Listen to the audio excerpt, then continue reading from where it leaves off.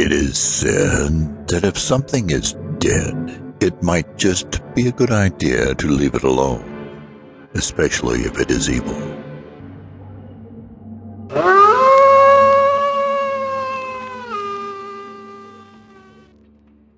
Johnny took such good care of the dead. He would make sure they were dressed properly for their burial and polish the casket.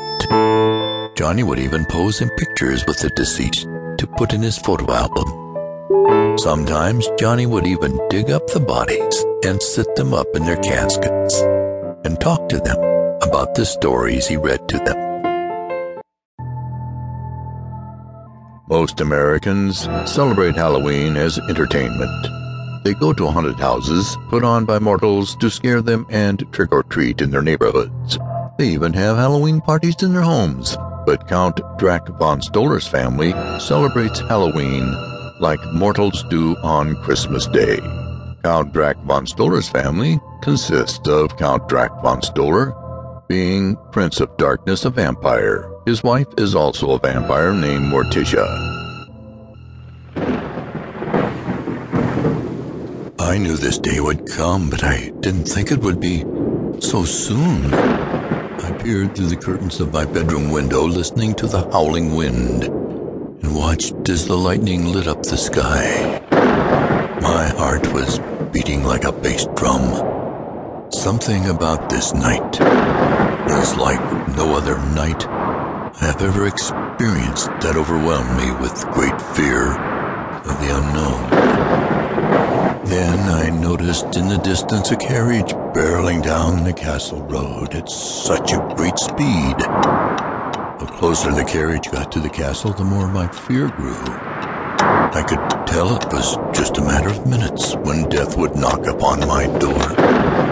Just as the carriage pulled up to the front of the castle's gate, my heart was telling me not to answer the door. I knew in my heart, when destiny knocks upon your door, there's no stopping a good or evil presence. Then the black figure stepped down from the carriage slowly.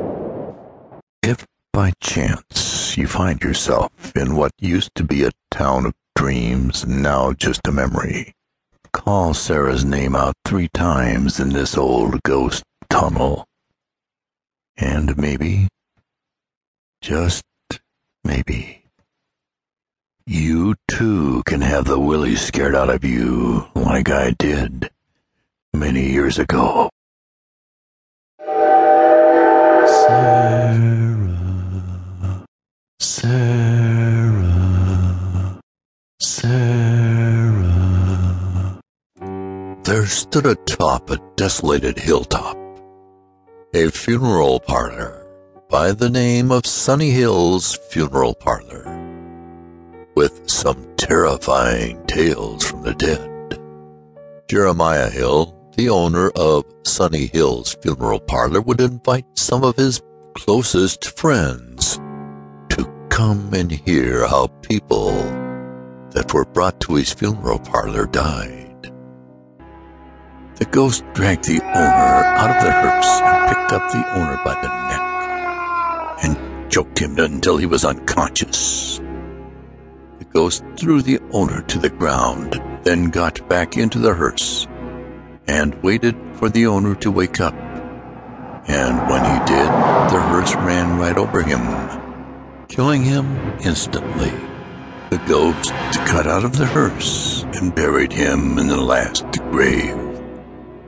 Then the hearse and the ghost vanished, never to be seen, driving up and down the road, looking for a car to drive off the side of the road, to be buried at Drac's cemetery. If you dwell on it day after day, year after year, and let it eat you up inside like the Count did, then you too will succumb to the fear of the unknown.